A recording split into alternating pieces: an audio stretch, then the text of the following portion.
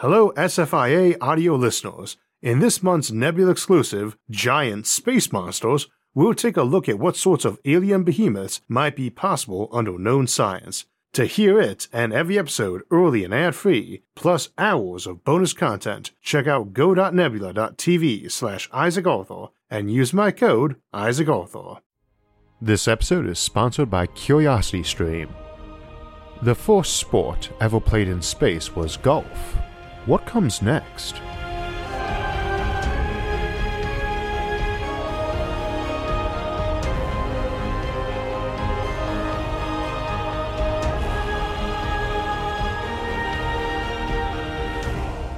So today's topic, space sports and sports in the future, has been one requested over and over again for years now, and it seemed past time to cover it.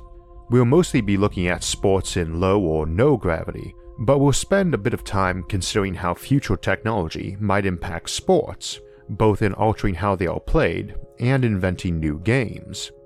To look at the future of sports, it helps to look at the past and how that's birthed our games, to give an insight into what might shape those in the future. One thing that sticks out right away is that many games serve to hone combat and survival skills, or serve as a type of proxy for them and our competitive drives. This is rather overt with something like archery or fencing or martial arts or board games like chess, and less obvious with things like marathons or decathlons. Another key point is that they often arise out of the work environment. For our very distant ancestors, sports that arose from hunting would be an example, but contests like log tossing or sailing or rowing or weightlifting or even bricklaying are examples of work becoming a sport. One might imagine that in space, something like competitive EVA races to get suited up outside into the vacuum and finding and welding shut air leaks would be a job from which a sport might arise. It's very easy to imagine zero-G gymnastics and low-grav aerobatics becoming popular, not just because it offers new levels to these sports, but because the ability to maneuver in lower gravity is so important a skill to master if you're living and working there. A third point is that a lot of games have arisen around what was available. We have a desire to play around, and we'll typically do that with whatever is on hand, even if it involves a lot of improvising. As an example of that, I mentioned in the intro that the first space sport was golf, when Alan Shepard used a makeshift 6-iron by combining a rock collector's shaft with a 6-iron head he'd brought on board with a couple of golf balls. Later, during Apollo 16, they did some rover racing, the first lunar Grand Prix. We don't need much reason to want to play sports and games in space, but we've good motivations for it too. Exercise is good for us, and very important to maintaining our health in low gravity. Sports are also better at maintaining mental health than just mindlessly running on a treadmill. We are not hamsters, so especially when using a machine like a treadmill or stationary bike, we usually like to have some music or something to watch to help with the monotony. But sports are generally even better. And even on the cramped confines of the International Space Station, we've seen a lot of experimentation by the crews with playing this or that sport. Maintaining and improving body and mind is not only easier when it's fun, but usually more effective too. Which is why even with non-physical skills like logic or reasoning or reading, we often introduce a game format for instruction, like a crossword or interactive puzzle, and why we try to make our episodes fun, not simply lectures. And it's not even vaguely coincidental that virtually every sponsor of this educational channel is focused on improving knowledge and skills in fun and interesting ways. There may come a time when keeping the body in shape doesn't require exercise, and that's something to think about, a time when you can just step into the Muscletron 3000 and step out looking like a Greek god. But training and practice would presumably still be necessary for both mind and muscle memory, though of course we can't rule out one day being able to augment the mind or even upload skills complete with all those reflexes. Such augmentations, mental and physical, might really mess up professional sports in the future, and of course are already a constant concern, be it doping or gear which grants an unfair advantage, for a given and debatable definition of the term unfair. Cybernetic or genetic enhancement might wreck a lot of professional games, but I honestly rather doubt it. We regulate or adapt as needed. and ultimately that's up to what the audiences find acceptable anyway. Fair matters for amateur team sports too, of course, whether or not it's okay to use a wooden bat or aluminum, or maybe a few decades from now a pair of goggles that track the ball in flight and let you know where to swing or run to for a catch. And along with looking at low gravity, zero gravity, and unearthly environments, things like that are of interest to us in discussing future sports today, along with looking at what might alter modern sports. Of course, one has to define what a sport is.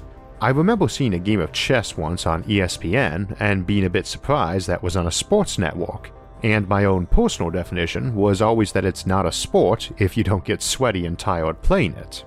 Of course, there are plenty of games everyone calls sports like NASCAR that are more about reflexes and endurance than physical exertion, and many sports involve a large measure of physical and mental exertion and practice reflexes, any one of which can be tiring or make you sweaty. Plus, I suspect most folks who play water sports would argue that being sweat-drenched is hardly relevant anyway. I suspect most folks in this audience could corroborate me when I say mental activity can be quite exhausting too.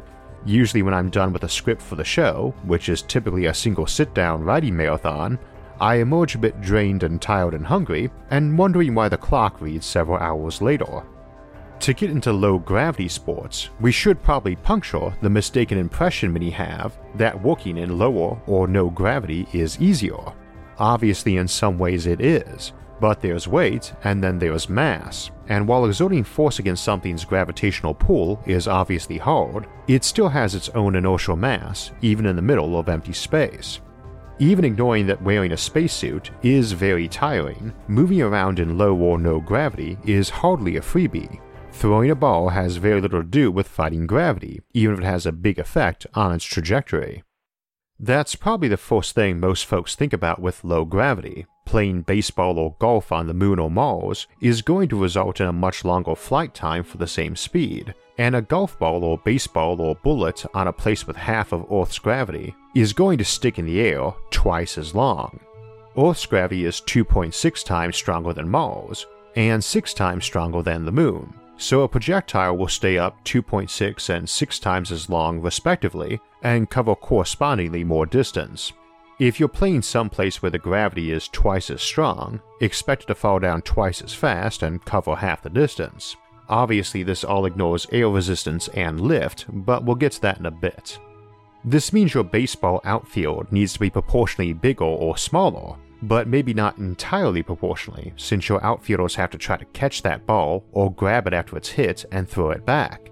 And a larger or smaller field to account for gravity isn't changing their running time much. Of course, they can jump a lot higher too, and games like volleyball or long jump or high jump all changed. Even track and field hurdles not only need to be higher but spaced farther apart, as you'll cover more distance even when jumping the same height of barrier before you can land and start running again. That also means in games like billiards or snooker, you probably need a glass plate over the balls or some thick liquid it all bounces around in so they don't fly off the table constantly. It totally wrecks American football too, as unless you make the field much longer, which would really wreck the normal ground game, even a fairly weak kicker is going to be able to nail a field goal from his own end zone, at least for distance, and almost any fourth down that would end with a punt is going to be a try for a field goal instead. For that matter, when tackles turn into dog piles in low gravity, they might end up floating in a tangle of bouncing bodies, so the game might need a major overhaul. That's not the first time that's happened either. Around a century ago, the sheer number of injuries and deaths in American football, which was a particularly vicious style of rugby, resulted in President Teddy Roosevelt advocating for new rules to allow forward passing, and that had some obvious direct and secondary results on changing gameplay. I pick that example because some of these games wouldn't seem able to survive the effect of way different gravity without being so changed it wouldn't seem like the same game anymore.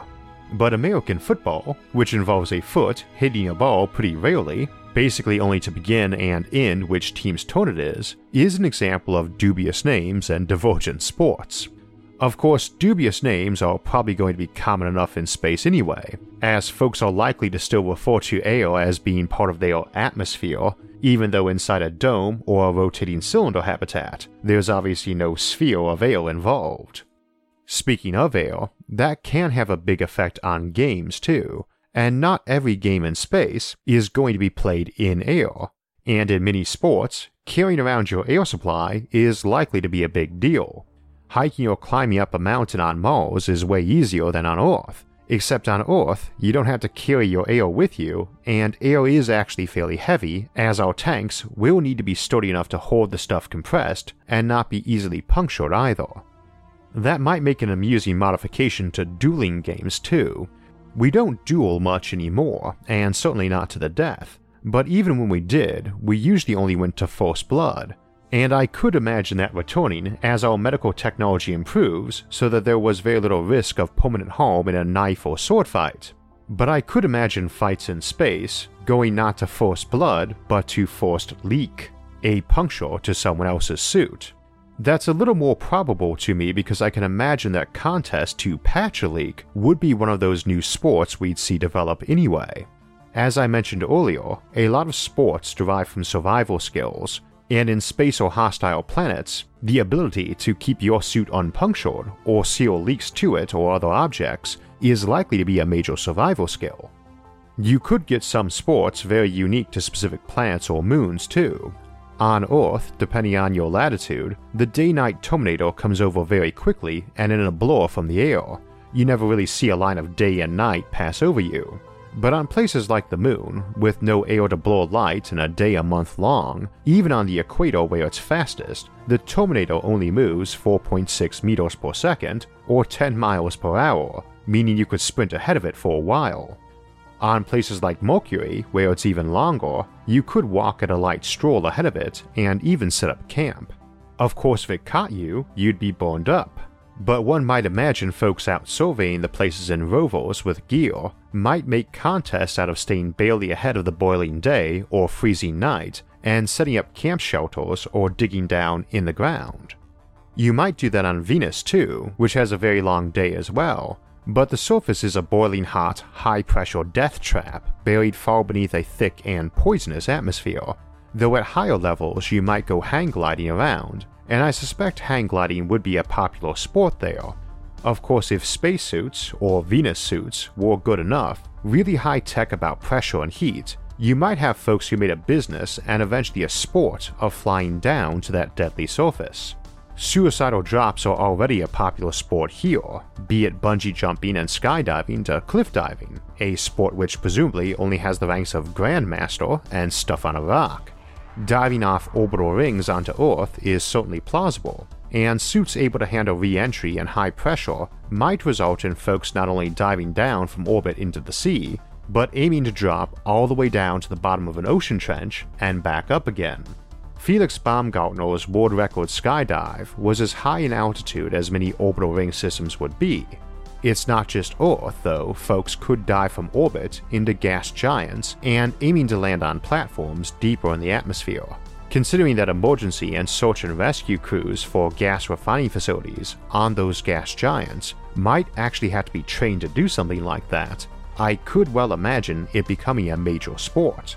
Now, it should be noted that just because gravity is lower or zero in places doesn't mean they'll have to adapt their sports to that. We know how to make artificial gravity by rotation, and are likely to employ that in human habitations, any place where there isn't already decent gravity. Not all sections of space habitats might be under spin gravity or full Earth levels even if it were, but the gym would tend to be the place you'd most want that, especially for maintaining a typical human physique. It sounds awesome to be able to lift a few thousand kilos over your head in low gravity, but weightlifting competitions in low or no gravity are likely to be about speed of repetitions as much as mass being moved.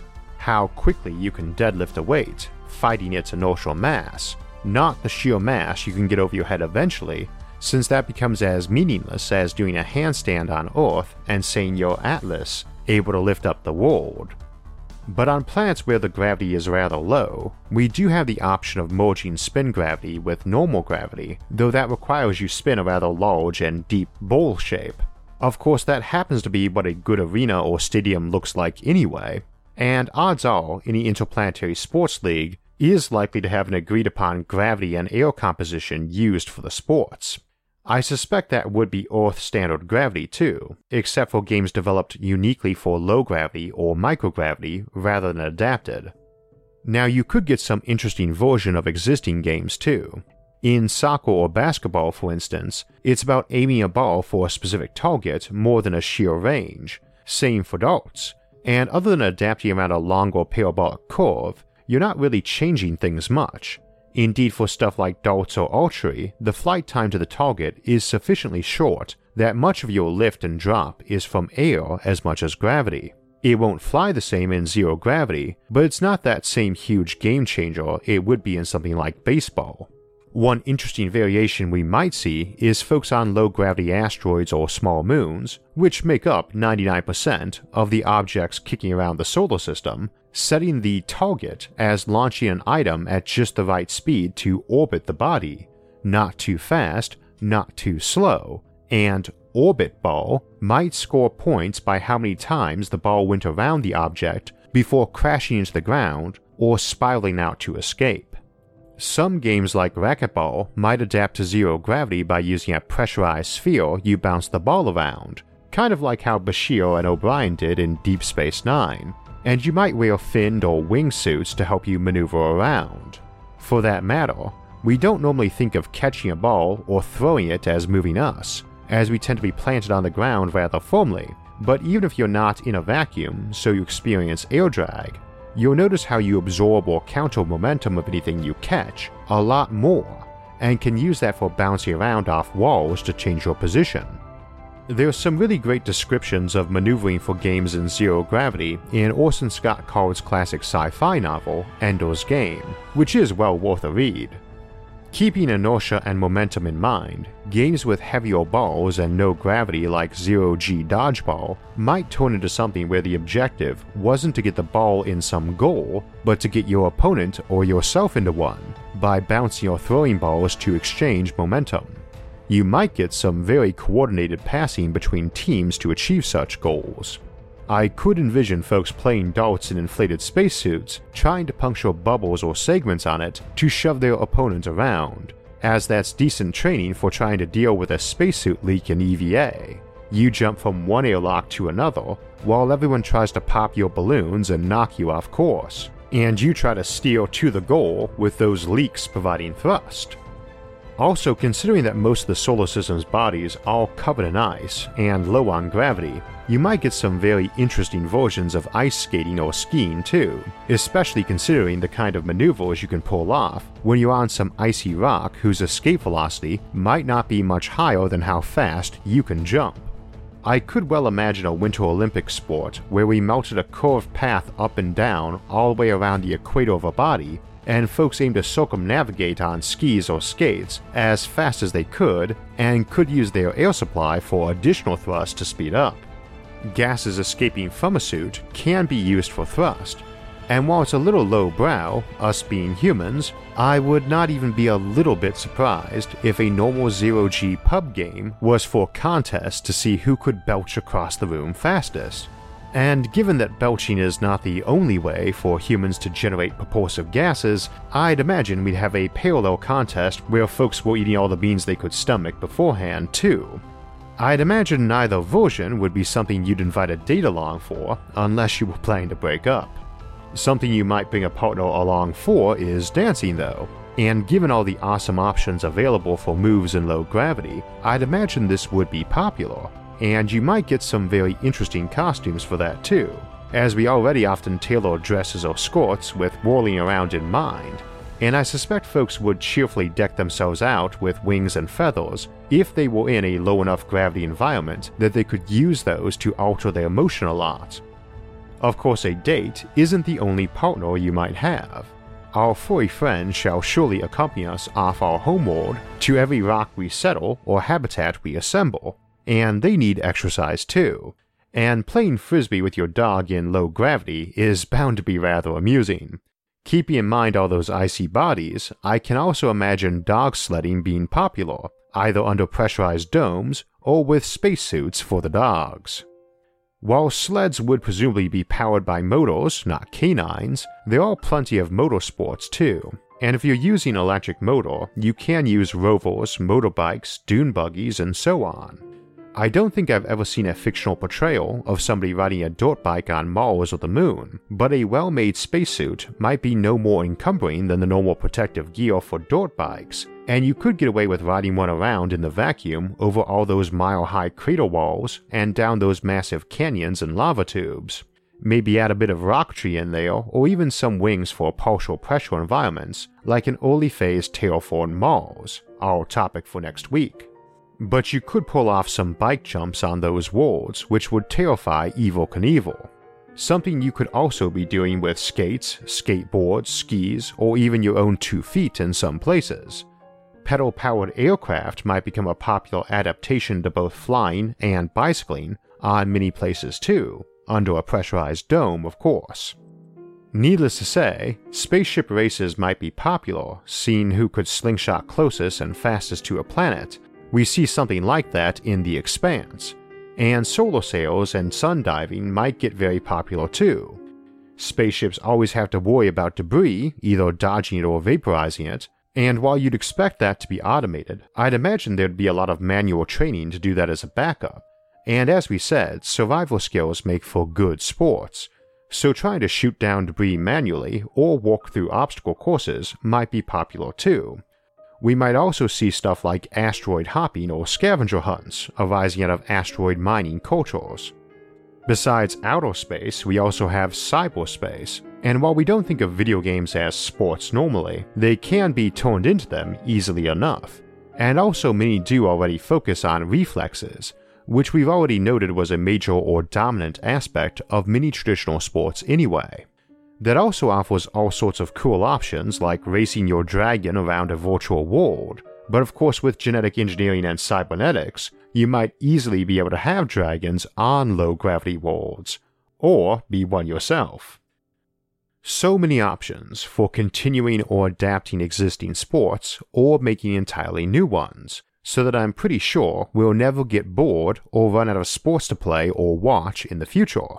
It does bring up that competitive drive to excel though, which for professional sports often leads to some fairly extreme efforts, which I imagine will only be amplified by options like genetic engineering, cybernetics, and neural and cognitive enhancement. There's a great documentary on that topic and things like psycho-cognitive training for athletes, Quest for the Perfect Athlete, that you can watch on Curiosity Stream. One of many excellent documentaries you can watch there on all sorts of fascinating topics.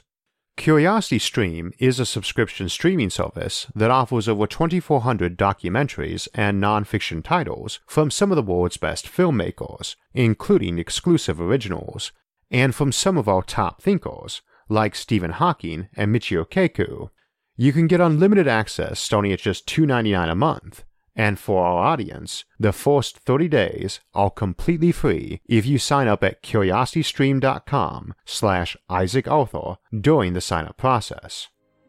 As I mentioned, next week we'll be visiting Mars again, and we'll be looking at how we can go about terraforming as close to Earth conditions as we can, and what our options would be, from the restrained to the extravagant, from the low-tech to the very high-tech, as we take that lifeless red ball and try to turn it green in Springtime on Mars. The week after that, we'll be celebrating SFIA's 5th anniversary by returning to one of our favorite topics, the Fermi Paradox, in Fermi Paradox Extinction. For alerts when those and other episodes come out, make sure to subscribe to the channel. And if you'd like to support the channel, visit our website to donate or look at some of the SFIA merchandise you can get. Until next time, thanks for watching, and have a great week.